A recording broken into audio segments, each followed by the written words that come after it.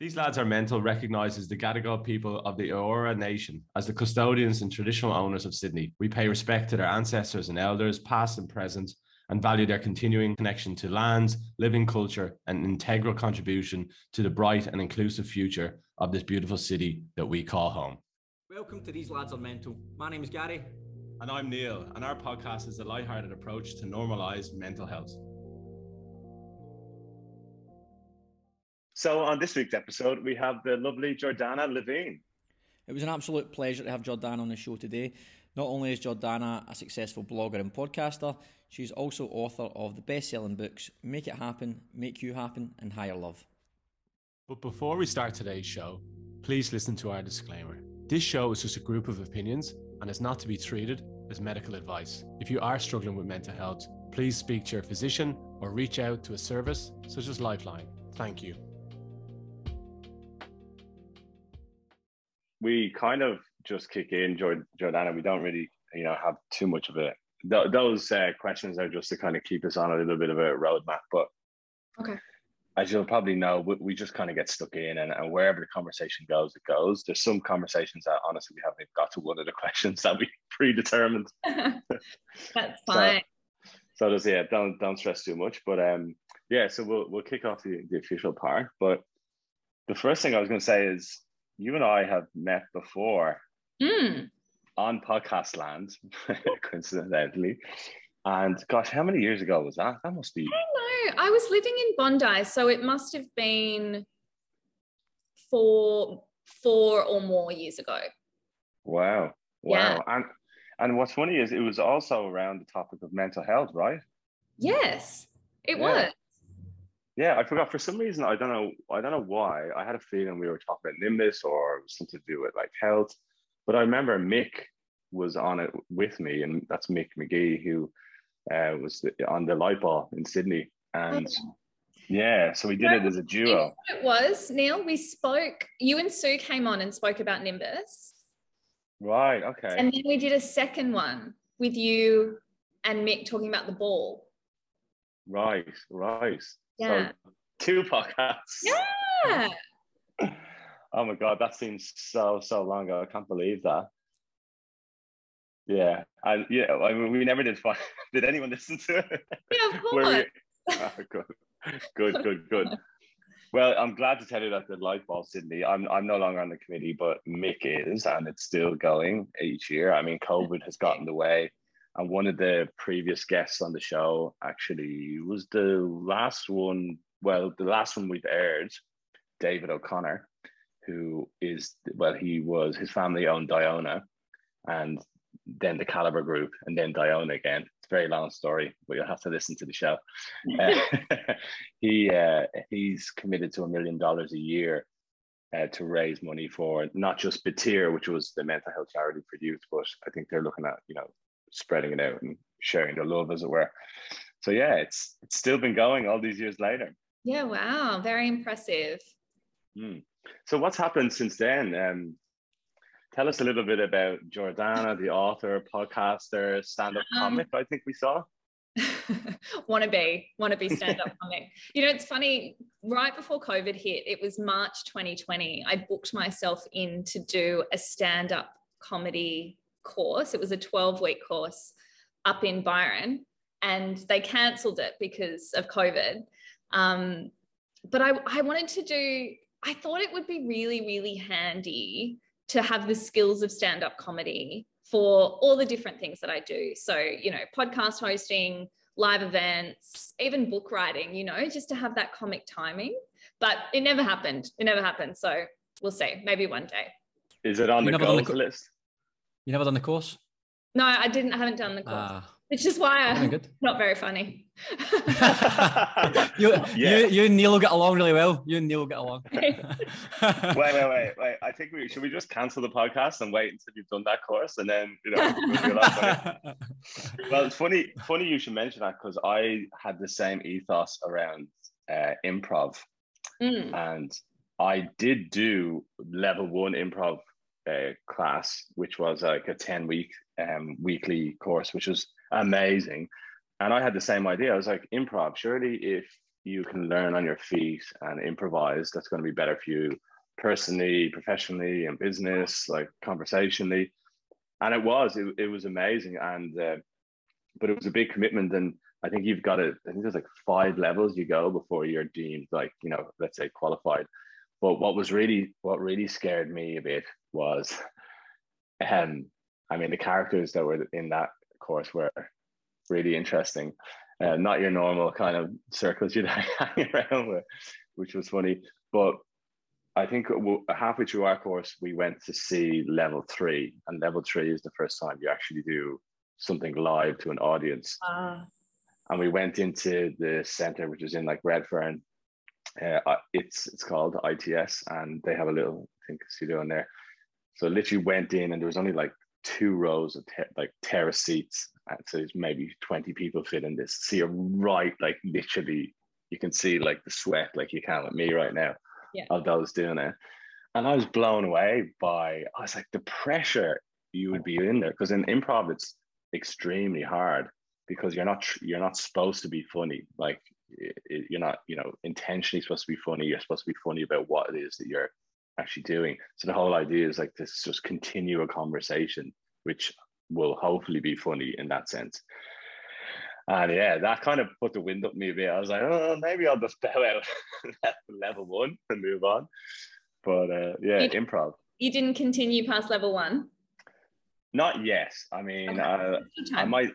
I might dip my toe back into it, but even level 1 was quite challenging. I mean, to give you an idea, one of the exercises, so you partner up and you'd have 3 minutes. And so let's say I'd be partnered with you, Jordana.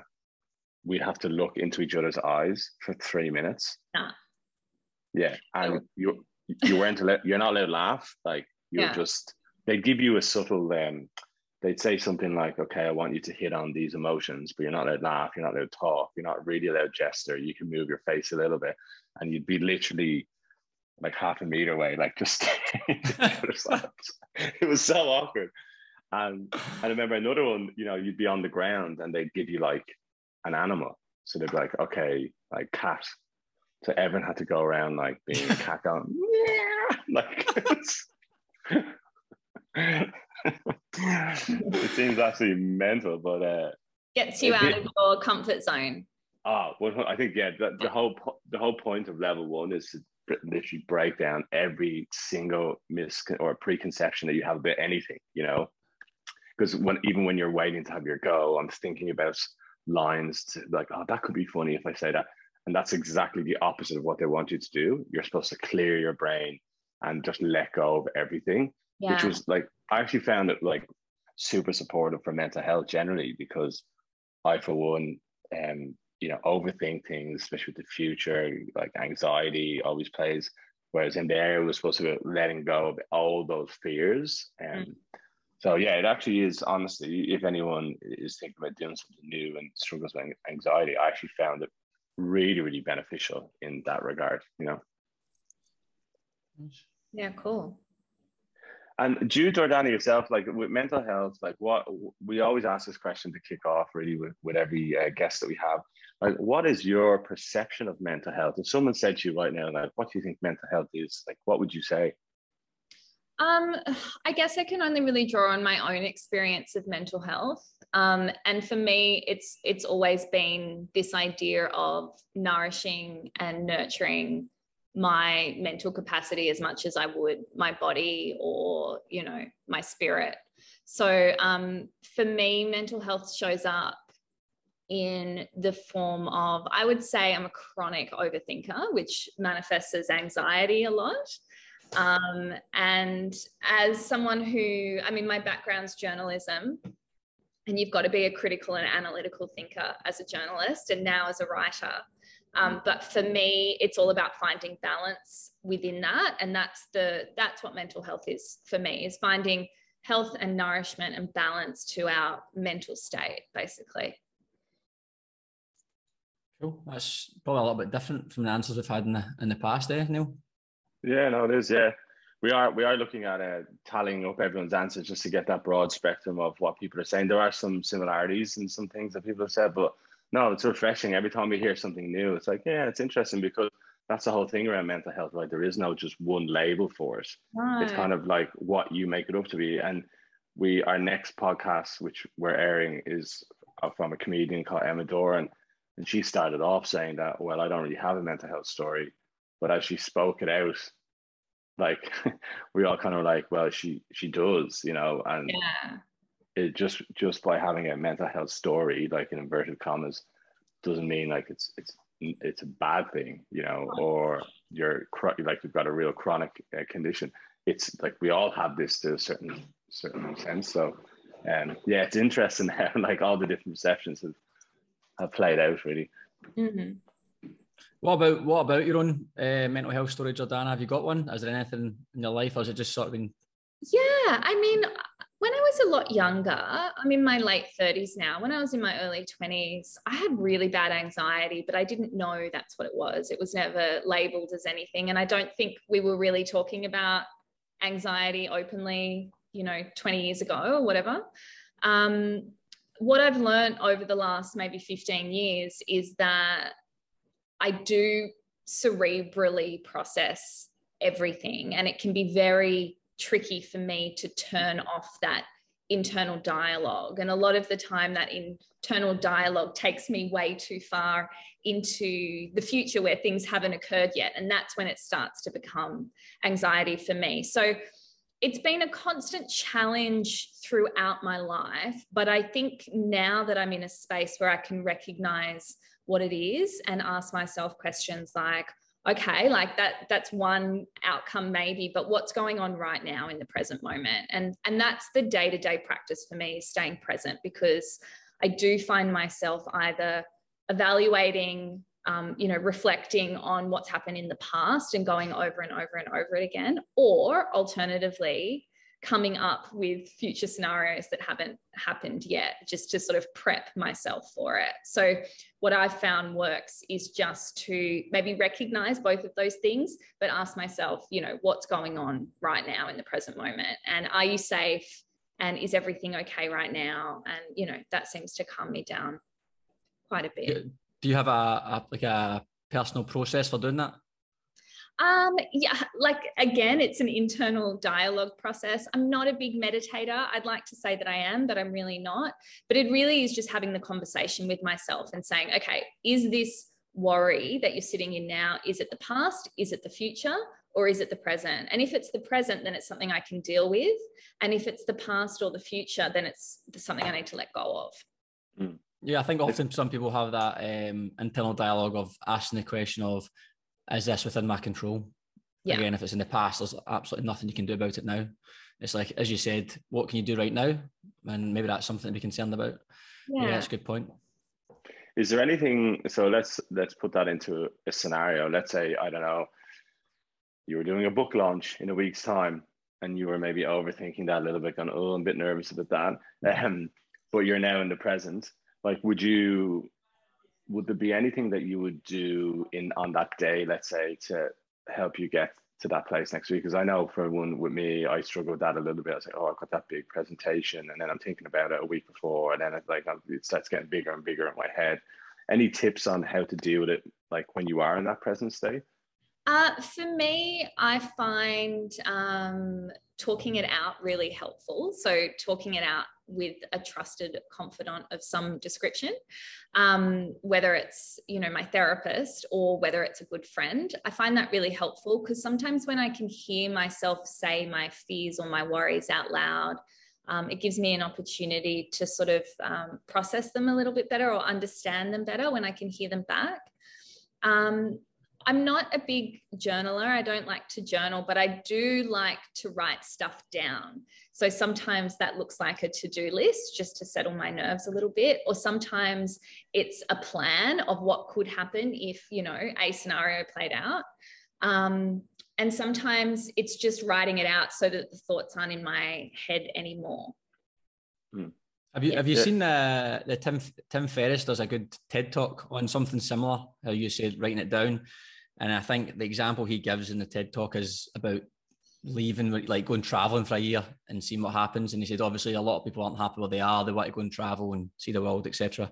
And it's similar what he says, like, okay, what would happen worst case scenario if I go and do this. And he does it in a really simple way. It's like a 10-minute watch, typical TED talk, and just get 3 columns of this is what I'm going to do. What's the worst case scenario and the outcome of that? And he said most often when you write that out, you realize none of that stuff is going to really make a huge impact in most cases. And it does settle you to think, okay, this is all recoverable. Nothing's going to end if I go and make this decision. And then what's the best outcome, of course. Yeah. It's interesting. But I think writing is obviously now considered old school. I mean, pen and paper, but for me, I can't read off a digital. I struggle with anything digital. I have to have big A5 bits of paper, 3 bits of paper, sketch it out. I have to write things out. So he's got something there. Yeah, I have to do it. Otherwise, I don't get anything done. It's strange. It's a strange concept.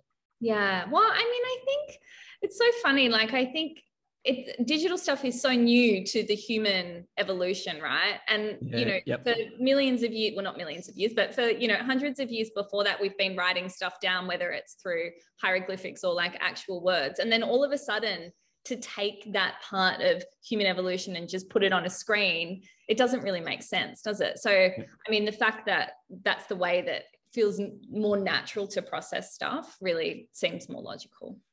Do you think that maybe change moving forward? I mean, I'm not sure how old you are, Jordana, but I mean, growing up, I think the only time I used a computer to do anything was, until I was like maybe 17, 16, was in computing class. We had a computing class. Yeah. It was like the old Apple Macs from the 90s. And you just learn how to use Excel. You used how you do Excel. Did they have them in Glasgow? Numbers. They had them. Aye. You had to steal them though. That was part of the course.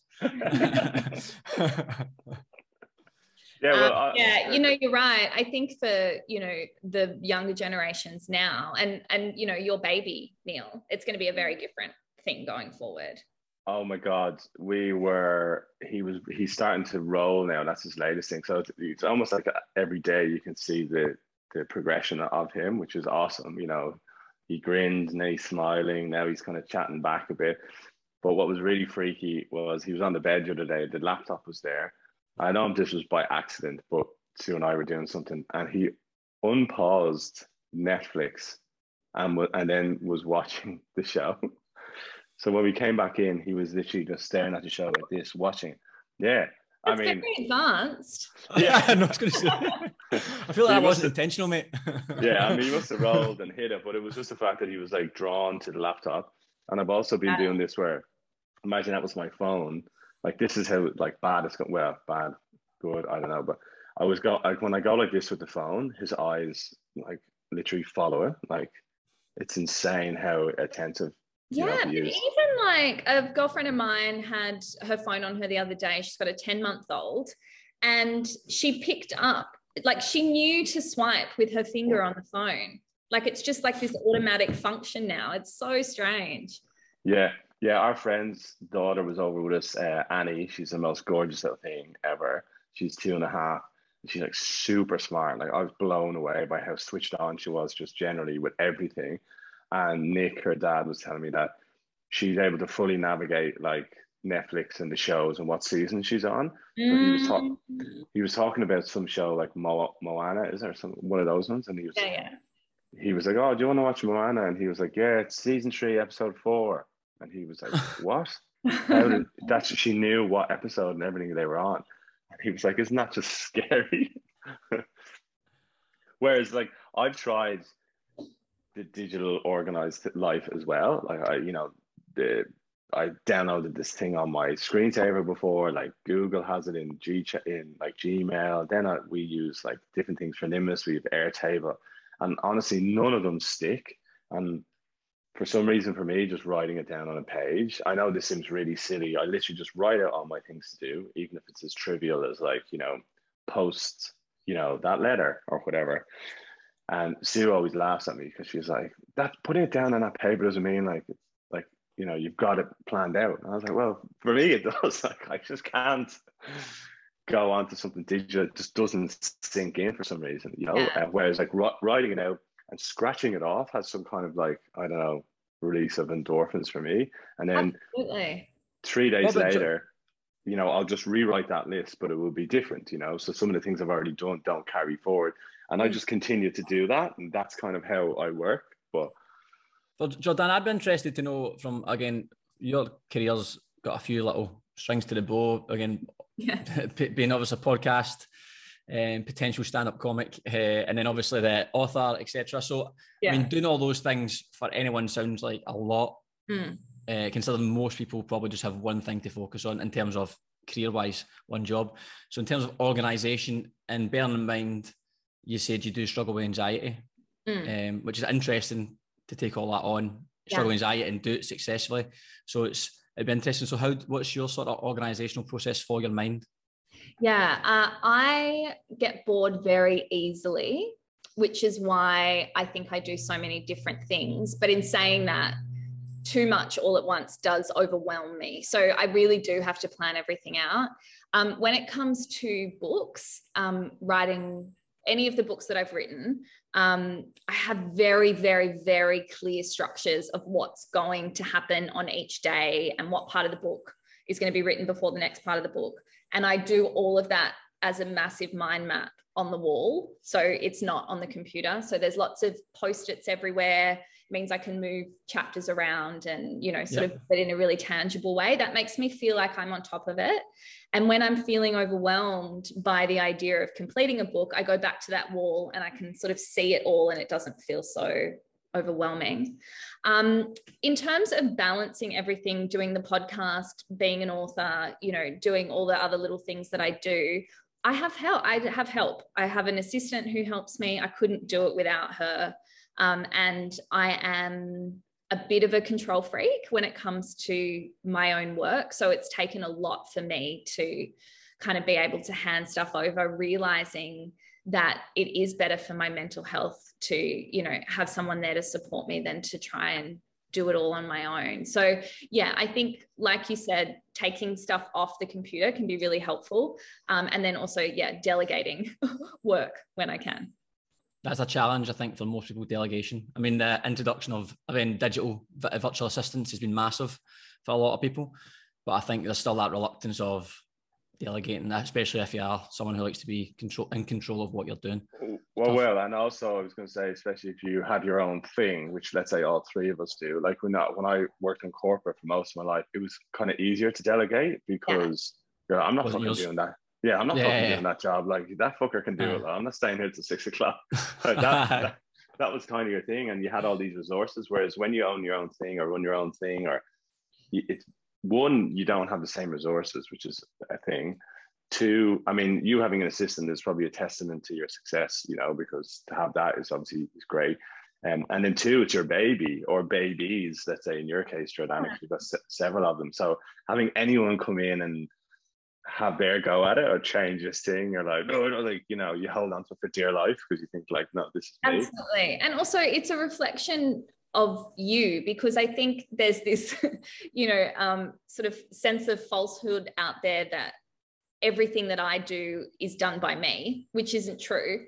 And I think if something's done wrong, then it is a reflection on me, because everything else is happening behind the scenes. So that can be really hard to let go in that regard. I thought you were going to say if anything goes wrong, I just blame the assistant.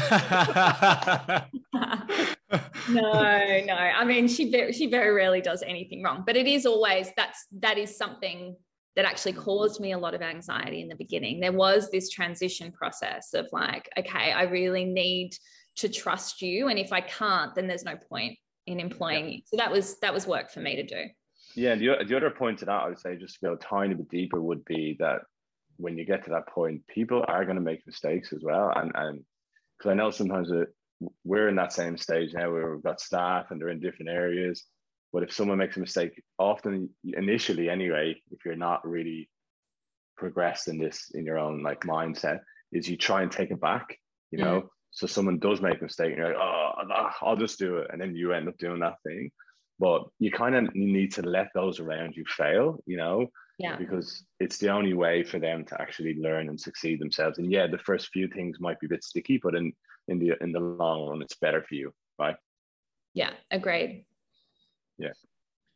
So, Jordan, I want to talk about, I'm sure you do as well, your books. Obviously, being an author is a big part of your career, so it'd be really cool for you to, and you can discuss in any way you like which book you start with, but obviously the two, Higher Love and then Make It Happen. So it'd be cool for you to give us some insight.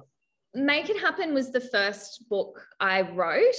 And it was just a weird way that it came about. I'd been running these moon circles in Bondi for a really long time, every month, and they were doing really well. And I kind of had all this content in my head around the practice of manifestation.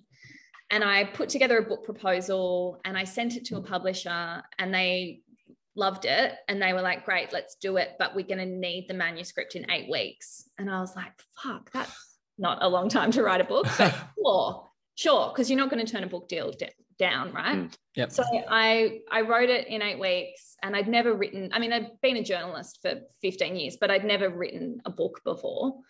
And it went to print, it came out the following year, and unbeknownst to me and the publisher, it did really, really, really well. It became a bestseller. And that was really exciting, I think, because, for me, it was exciting because I'd always wanted to write a book, but the contents of the book really resonated with people. And the reason that it resonated was because manifestation had always sort of been seen as this really kind of woo-woo spiritual concept.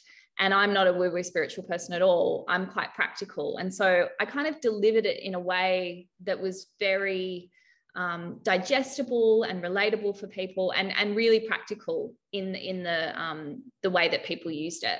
So that book did really well. And off the back of that, I got offered a second book deal, which is when I wrote Higher Love. And Higher Love was, I guess, it was on the back of Make It Happen because the Manifesting Love chapter had done really well. And we were like, let's do a whole book on it. And so it was a dating and relationships book, I guess, but it really was about getting people to reflect on what they wanted from love and how they wanted to feel in love, so that when they did enter the dating scene, they kind of entered as a whole person. But that was a really interesting experience, that second book, because it was a bit of a flop, which was interesting coming off the back of bestseller status with Make It Happen. I think we just assumed that because Make It Happen had sold so well that everyone was just going to buy Higher Love, and it just wasn't the case. The reviews of the book itself were really good. It was a great book, and I actually prefer it to Make It Happen. But there was something about people picking a book about dating and relationships off the shelf that just people just weren't doing it. So that was interesting for me from a mental health perspective, because it's like a band that's done a hit first album and then the second album's a bit of a flop. Yeah. Sort of like, how do you come back from that? Yeah, you start second guessing yourself maybe. Oh yeah, absolutely. And then they asked me to do a third book, and I was sort of like, I don't know if I can do a third book. Like it was hard for me to get myself back in the game, really. So I've done the third book and it's out in May. And I think for me, I've got this real sort of non-attached feeling to it, because I'm sort of not really sure how it's going to do. Yeah. Do you think you, which I think most people would naturally, Make It Happen was super successful, Higher Love, not so much, but you're focusing more on the downsides of what Higher Love was as opposed to how successful you would Make It Happen? Because obviously you're clearly a good author if that first book was so successful, but is overshadowed now. You're doing a third book and you're forgetting you actually done a good book. It's just like, I don't know if I've still got this. But it's been a challenge, and I go up and down with it for sure. But yeah, I had for a little while. I mean, 2021 was a rough year for a lot of people. It was a particularly rough year for me. And I did find myself sitting in that not failure, but, less success of Higher Love than actually celebrating the success of Make It Happen, which 3 years later still sells really well. So that has been a challenge. And this third book is actually a sequel to Make It Happen.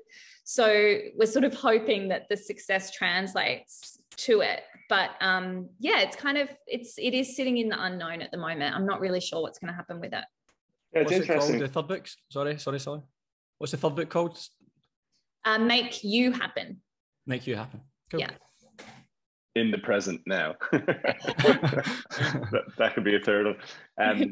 Yeah, it's interesting with relationships because we've done some work with Dan Brophy, who did some really good lessons. He's a bit of a guru on relationships and talks about how often other people's shit is projected on you when you're in that kind of dating scene, but often you then hold that, you think there's something wrong with you, and then you go around this vicious merry-go-round of like, not good enough, I'm never going to find someone, when it's actually someone else projecting their stuff on you, and they're probably doing, he says that, you know, they're probably doing it all around town, and they're just damaging people left, right, and center because of their own story, and that can be challenging for people as well. And even dating itself is only like really in the last few years become normalized, in the sense of like, you know, you've got like Tinder and all those kind of things, and now you've got, but that brought about instant rejection, and so it's like that gratification thing has just gone through the roof now. And I don't know if you guys have seen it, but there's a new show on Netflix called The Tinder Swindler. I watched that. Oh my Madness. God. But like, that's today. Like this guy, when I watched it, I went onto Instagram and his page was still there. Like he was watching this almost live like we were. This is not like, you know, 10 years ago.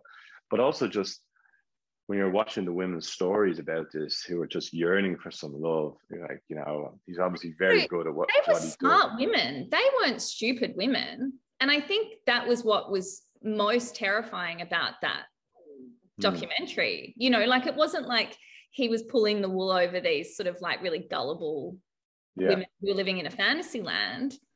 Yeah. And it wasn't like your typical catfish thing, which, you know, the show was on MTV, which was, you'd see someone be like, what are they doing? Like you start shouting at the screen going, you idiots, like surely this person wasn't real.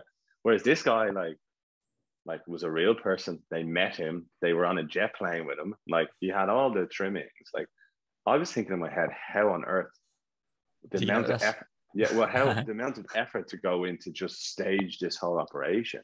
Like God knows how many people are actually part of his team. But yeah, as you were saying, these are all like very strong, and I would actually even say powerful women, because the reason why I say powerful is because in the end they band together, and I think the last person who's like filmed as part of it kind of gets one back up on him when she starts setting all his clothes. We were like, that was good. But yeah, also scary at that same time. Yeah, I don't know, maybe it is about relationships. People are a bit more cagey, and yeah, maybe it's a bit like, I don't want someone seeing me buying a book that's you know. I think it is. I mean, look, we as the author and the publishers, we all sort of stood back and we were like, was it the wrong title? Was it the wrong cover? Is it the contents? Like you just you never know why something doesn't sell and why something else does really well.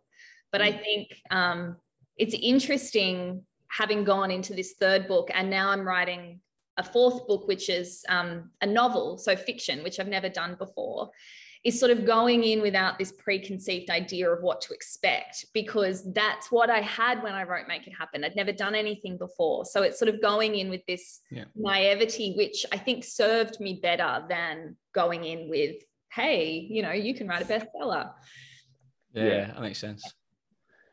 Yeah, no, it's interesting. And then I wanted to ask you about moon circles, and then we did find on your profile as well, you're a Virgo, you're a double Gemini with a Virgo moon.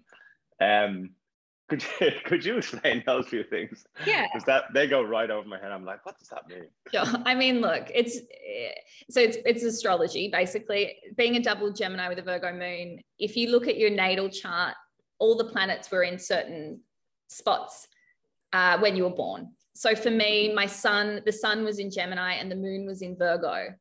And I was born just as the sun was rising. So on the horizon line, that's your rising sign.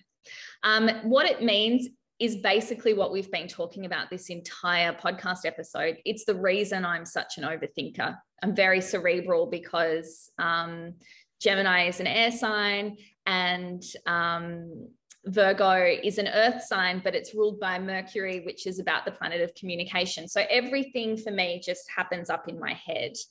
And the beautiful thing about astrology, and like I said before, I'm not an overly woo-woo person, but it can give you an understanding of certain aspects of your personality. And in doing that, the strengths and the weaknesses of it. And the strengths are something that you can lean into, and the weaknesses are something that you can be aware of and make space for, rather than just sort of lean on them as an excuse. So I actually find it really helpful. And when it comes to the moon and the moon circles, I was running them years ago, like I said, in Bondi, because for me, following the lunar cycle, which is a very classic, foolproof cycle, really helped me with my anxiety, because what it showed me was that everything in the universe works in cycles. And in those moments where you feel like you're in darkness, it's inevitable that the light's going to come back in. And that's what the sun shows us. And that's what the moon shows us as it moves through its 8 phases every month. So in coming into the awareness of that within myself, I decided to start teaching it to other people. And again, I bring a very practical approach to it. And that's where Lunar Lover was born. So that's the podcast I have now. And I've got a whole membership around that now with, hundreds of members that follow the lunar cycle every month with me and kind of honor the different phases of it. Wow. What about tying together, and this is just me being curious, the astrology side of thing, and the dating side of things? Yeah. So, I mean, there's probably a few questions in there, but if there's perhaps yourself or someone else who follows a similar thought process, and then you meet someone, does that then affect, do you think, if you then found, say you were dating Neil, and then you found out what his moon sign was, his rising was, his sun was, would that then affect the thinking, or would it play a part, do you think, or for some people? Yeah, I think knowing does play a part, and I think it can be really detrimental to people. Yeah, that's what I was thinking. Yeah. So I try not to ask people about their natal charts anymore until I know them really, really well, because I make assumptions about them. Yeah. And I've definitely dated guys who have a very, very compatible chart with me, and it doesn't work out. And that's because, like we said before, everyone's bringing their own stuff to relationships and their own baggage. And unfortunately, the planets aren't strong enough to make us, whole, complete, evolved people. So I mean, look, it's a nice indicator to maybe understand someone's communication style a little bit better, or understand how they process their emotions based on, say, their moon sign, but it's not something you can hold someone to. Yeah. Do you think, is it still true that opposites can attract, or what's your theory on something like that?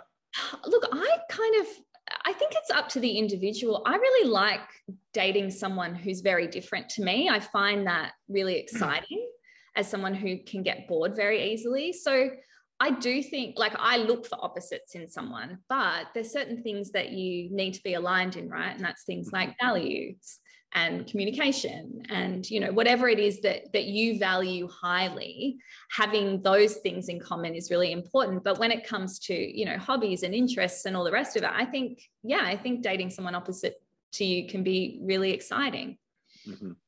It is. I mean, I think, the awareness point there is very important, because even if it's your menstrual cycles, or it's a full moon, even sometimes, especially with mental health, being aware of something else that's going on, let's say that's out of your control. So if you do have a bad day in that day, and then you can put it down to something like that, well, then immediately it kind of takes the sting out of it, rather than you trying to go, oh, I'm just in a bad mood again.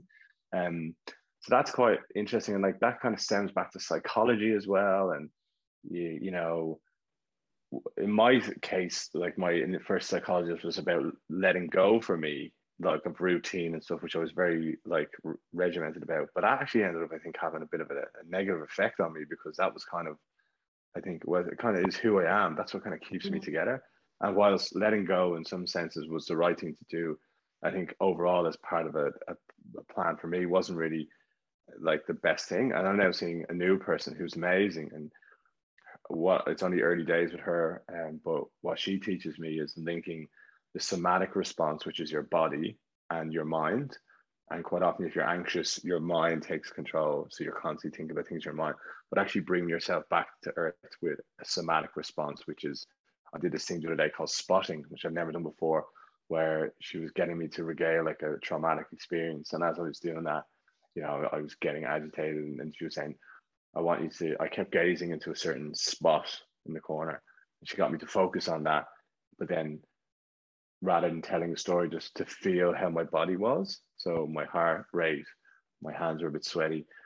And I did that for 2 or 3 minutes. And when I came back, I was like a completely different person. And I was like, wow, this is insane. It was like a natural high.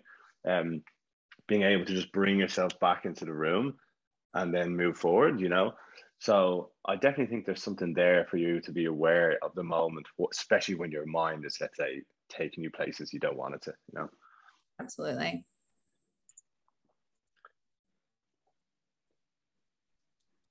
Okay. Manifestation, Jordana, that's probably a big topic to talk about. Again, obviously your book, Make It Happen, the bestseller, was highly around manifestation. So, I mean, to be honest, I don't know a great deal about that in depth, so it'd be cool to hear. Look, I actually think, again, manifestation, understanding the practice of manifestation can be really beneficial to your mental health. Manifestation for me, like the most simplified version of explaining it, is taking ownership of the future you desire. So realizing that if there's things that you want to create in your life, that you have the power and the potential to create them yourself. I came up with what I call the manifestation equation, which basically is, if you use all 4 parts of the equation together, then manifestation becomes really easeful. And the equation is thoughts plus feelings plus actions plus faith.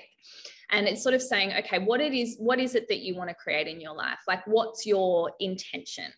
And then setting that intention and saying, okay, are my day-to-day thoughts aligned with this intention? Or day-to-day, am I kind of telling myself the opposite of what I think is possible for me? And I think for most of us, we will find that we are in negative thought patterns without even realizing it. So it's being able to flag it and say, you know what, I'm actually going to let that thought go and replace it with a thought that aligns me with what it is I want to create in my life. The feelings part of the meditation, the equation, is basically about saying, how will having that intention manifest make me feel? And can I start feeling those things right now? There's a universal law called the law of vibration. And the law of vibration states that everything in the universe vibrates on its own frequency, and that things with a similar frequency are drawn together. So the idea of feeling the feelings that you want to feel eventually, feeling them now anyway, regardless of not having it, will actually attract that thing towards you. The action part of the equation, I think, is the most simple, but it's something that people struggle with. And that's the role that you play. It's like, well, what action steps are you willing to take to get closer to that thing that you want to create in your life? And so looking at what practical, tangible action steps you can take day to day to get yourself closer to that thing you want to manifest. And then the faith part, which is the last part of the equation, is really about this deep trust in yourself, but also trust that you are being looked after by something, some sort of force greater than you. So I call it the universe, but you guys might call it God, or, you know, whatever it might be. But this idea that we're not doing all of this on our own.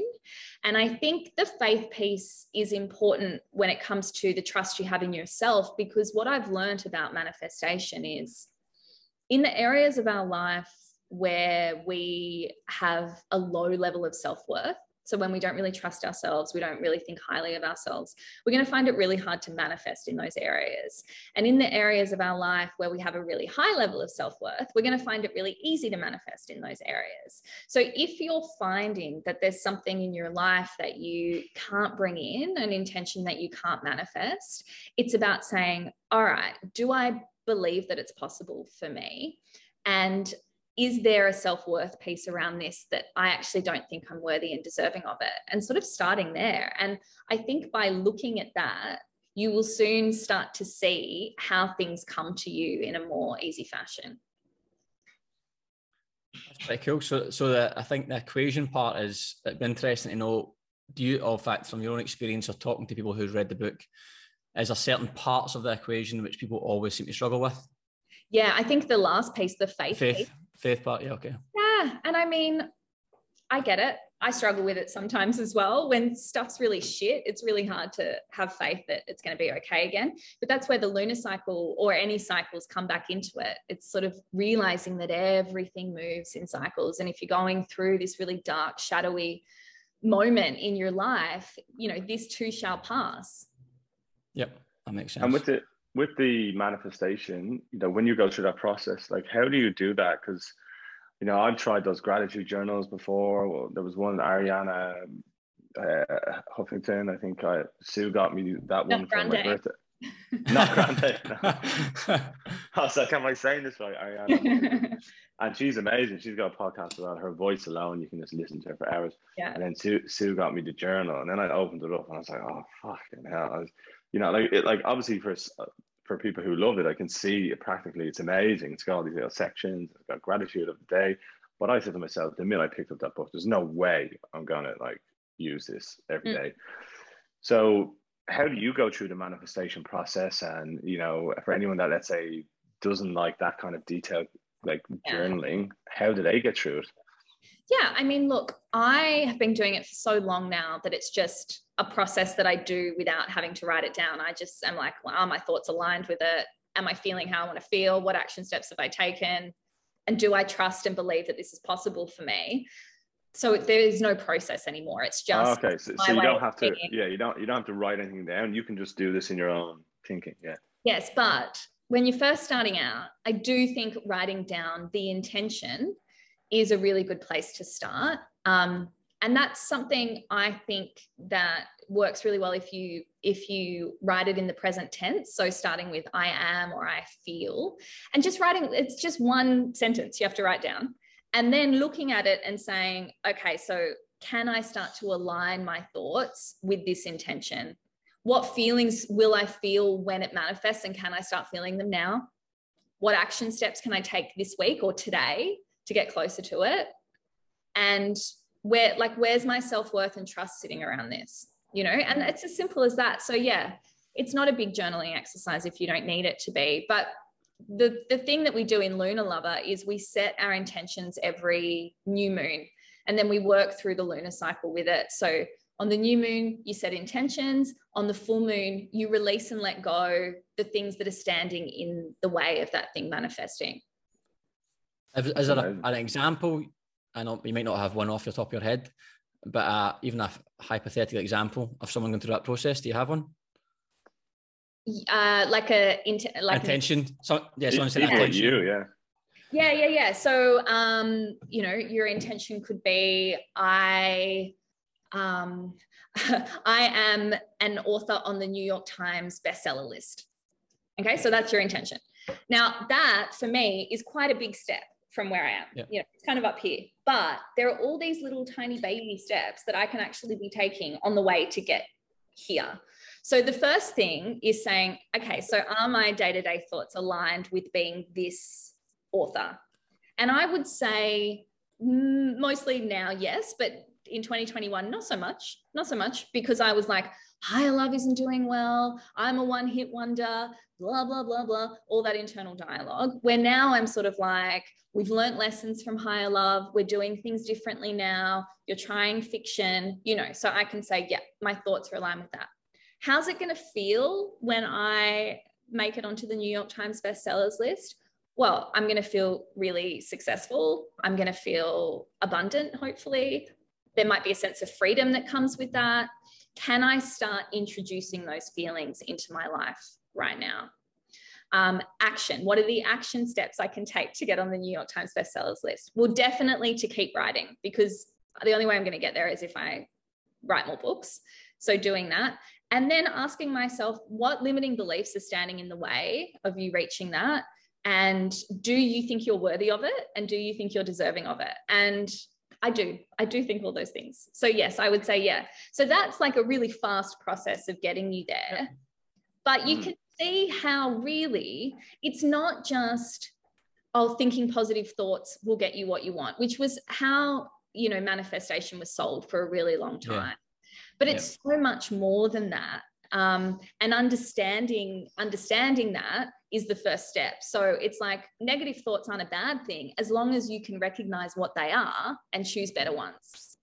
Yeah. It's almost all keeping your eyes on the goal as well, because it's basically, they're saying manifestation, but as you say that, I'm thinking, well, okay, you're being positive, but you've set yourself a goal. You've then made an actual plan by having small steps to get there. You've then kept yourself in a positive mindset. Anything that's coming, get rid of that. Do I believe in myself? Yes, I do. I can do this. And then you've took action. Right. Yeah, so, yeah. Super practical, not woo-woo in the slightest. Yeah. And it also reminded me of like visualization as you were talking through that. But then as I was thinking while you were speaking, I think, well, visualization, which some people put their success down to that. But it sounds to me, it's probably visualization is a part of the equation that you're doing, but not the be all and end all. Because I was also thinking of musicians as well. If you think of like even the best bands in the world, like the Beatles, so everyone just thinks, oh, they were an amazing band. They've probably made 5 times more music than the actual, well, I mean, they're maybe different because they've got so many hits, but you know, they have a lot of music that never made it. No one probably knows, but you don't stop at that, you know. And David Bowie, you know, turned out an amazing album just before he passed, which people say arguably was probably his best one, you know, 40 years on from his first one, kind of thing. So yeah, I think there's a great lesson in that, you know, that continue writing or continue whatever it is that you're doing to, you know, to get that success that you go for. And I also thought one thing I'm going to take as an action off the back of this is I used to years ago put things on my wall, you know, in the office, like, and some of them were like, you know, go to the Olympics, which I've still not done, but. Hold on, you don't mean compete in the Olympics, do you? No. I was going to say, mate, come on. No, it's a bit late for that now. Maybe bobsleigh or something like that. I don't know. Or what's that curling one? I feel like, you know. Culling, that's it. Yeah, I could do it. So little brush, just going for it. Still have time for my curling career. But the good thing about those things was if they're just there, you don't have to tap into them every day, but they're just there. And now that we go digital, like you don't like, there's no cork board anymore, do you know, kind of way. And I used to do the bucket list, you know, but it wasn't really, it was more just like a goal list, not because to do them before I die kind of thing. But there was a lot of stuff on there that, like, going to a Grand Prix for Formula One was on there. Now I've been to 2 of them, you know, so kind of doubled that achievement, you know. So I'm taking one action. I'm going to put a fucking corkboard up my wall. As long as, you know, so vision boards, which essentially is what that is also a big part of manifestation for some people. But as long as you are using the other parts of the equation in that and not just looking at it every day, and your thoughts are sort of giving you a different picture, and you're not taking any action steps towards getting to the Grand Prix. And you know what I mean? So it's like, you can see it, but you've got to be able to really embody it as well. Yeah, I think breaking it up with, again, a vision board again is a great example, a great idea for anyone who's very visual. But then, like you said, if you've got 20 things on that corkboard, then you lose. It's impossible to have those other parts of the equation. You can't then have all these actionable steps to do every single one of them, because then you get overwhelmed. Then there's no action because you're so overwhelmed. So, I mean, having it to be like a macro view, but then you have to bring it all the way back to the micro to go, right, I'm picking one. Let's get to the actionable part and let's get to the faith part, etc. That's pretty good. I like it. Yeah, I think, putting up your equation is definitely going to help. And then even with some of those actions, they might necessarily be a 1-year thing or a 2-year thing. Like the Olympics could be a lifelong one, which could be, you know, once I get there once you get back into training. But at the same time, Gary, like to your point, like I've had down there, like, learn to swim. That's been on my list for like a long, long time. And I have generally tried a few times, but I'm not quite fully there yet. But I know what you mean. Sometimes they roll and then they roll and then they roll. And if they roll like that, then year by year, they kind of take away. And then it just becomes harder because you're like, oh my God, I still have that thing. It's still hanging around in your head, rather than that end of moon cycle that you mentioned where you just let go and you move on, you know? Just, I think the last part we want to talk about, Jordana, just the podcast. I know, again, people listening, you've got a few things of the books, the podcasts, so it'd be cool to hear a little bit about the podcast as well. Yeah. She who must do a million things all at once. Yes. So I have a podcast called Lunar Lover, which is it's a fortnightly podcast because it comes out on the full moon and the new moon. And it basically just talks people through the energy of that particular moon, and what they can expect and some sort of things that they can do. And that's really, that podcast is about supporting the Lunar Lover membership. So, you know, people listen to the podcast for free, but if they want to become a member, they get all this other stuff that sort of goes with it. So they get access to an online moon circle and journal prompts and meditations and yoga classes and all this sort of stuff. My other podcast is called Talk Wordy to Me, and it's a book podcast. I basically talk to writers, authors about books. There's lots of book reviews and recommendations on there, and that's just a bit of fun. I did one season of that. I've had to take a bit of a break while I'm writing because it's a lot of prep work because I've got to read the books before I interview the authors. But hopefully we'll get back to that season 2 in the not too distant future. Amazing. Brilliant. Superb. Yeah, it's nice. Interesting how I was going to say, well, it's just good about the different mediums. Like Gary and I are already kind of manifesting like a book around all the learnings we're getting and trying to collate that and putting it out there, because not, you know, different mediums have different things, you know, different outcomes for different people. So yeah, doing, you know, so I know it's not, I'm not also saying like do everything and hopefully one of them sticks, but yeah, I think I think once they relate into each other, like hopefully, like what our goal with this podcast is just to get people into the conversation initially. It's not the answer to whatever anyone that's listening to the show is looking for, but that's where they go to see a professional or, you know, read that book. You know, that's the next phase. So yeah, I think you can play a role at various parts of those journeys for people, which is awesome. Yeah. And then the last bit is we just do this quick fire question thing, which was supposed to be answer them in 30 seconds. So it's not quite worked out like that. But imagine an invisible clock counting down, you know, like countdown. And there's 4 questions in total. So we'll kick off with, when are you at your happiest? Haven't gotten off to a very good start. I would probably say when I'm in the ocean, I'm at my happiest. That first like dunk of the scalp under the water would probably be my happy place. Cool. Nice. Better feeling. Yeah. Out of 10, where do you think the world is currently in terms of mental health awareness? Look, I think the world probably at a 5 maybe, but I think little pockets of the world that I exist in, it's a lot higher. I feel like it's happening in conversations a lot more than it used to, and I think you know, there's leaps and bounds, but on a world scale, I'm not really sure. Where do you guys think we're sitting? No one's asked us that. No one's asked us that before. I know. I wasn't prepared for this. No, what? And for the world, I would say less than 5. So I would say a 4 for the world. Yeah. Okay. Yeah, I think if you were to weigh up like all of the world, including all third world countries and everything, the number would go way down. I think a lot of people answer that question thinking the world as in like places they've been or like. But yeah, so I would say it's actually, it's probably 2 or 3 probably, because like there's some countries where to even say you have any kind of mental health condition, it's sacrilegious and you're deemed weak and parents don't speak to you and da. So, and then we like, well, let's say is like, you know, I live in Bondi, which is in a bubble within Sydney, within Australia. And like, I think everyone thinks like we, like people do in Bondi, but it's not the case. And then I think Australia is probably higher on that list, you know, in terms of awareness. You know, a lot of charities have started here. Like there's some amazing work going on in Australia. So it's definitely higher. And then the other question is like, where are you then? If you were to drill down that a little bit further, an Australian person, where are you out of 10 with your own awareness? With my awareness, I would say I'm sitting at a 10. But I think in terms of like staying on top of it, Yeah, day to day. I'm probably sitting at about, having come off a really rough year, I'm probably sitting at about a 7.5, I would say. That's still good. That's pretty solid. Not bad.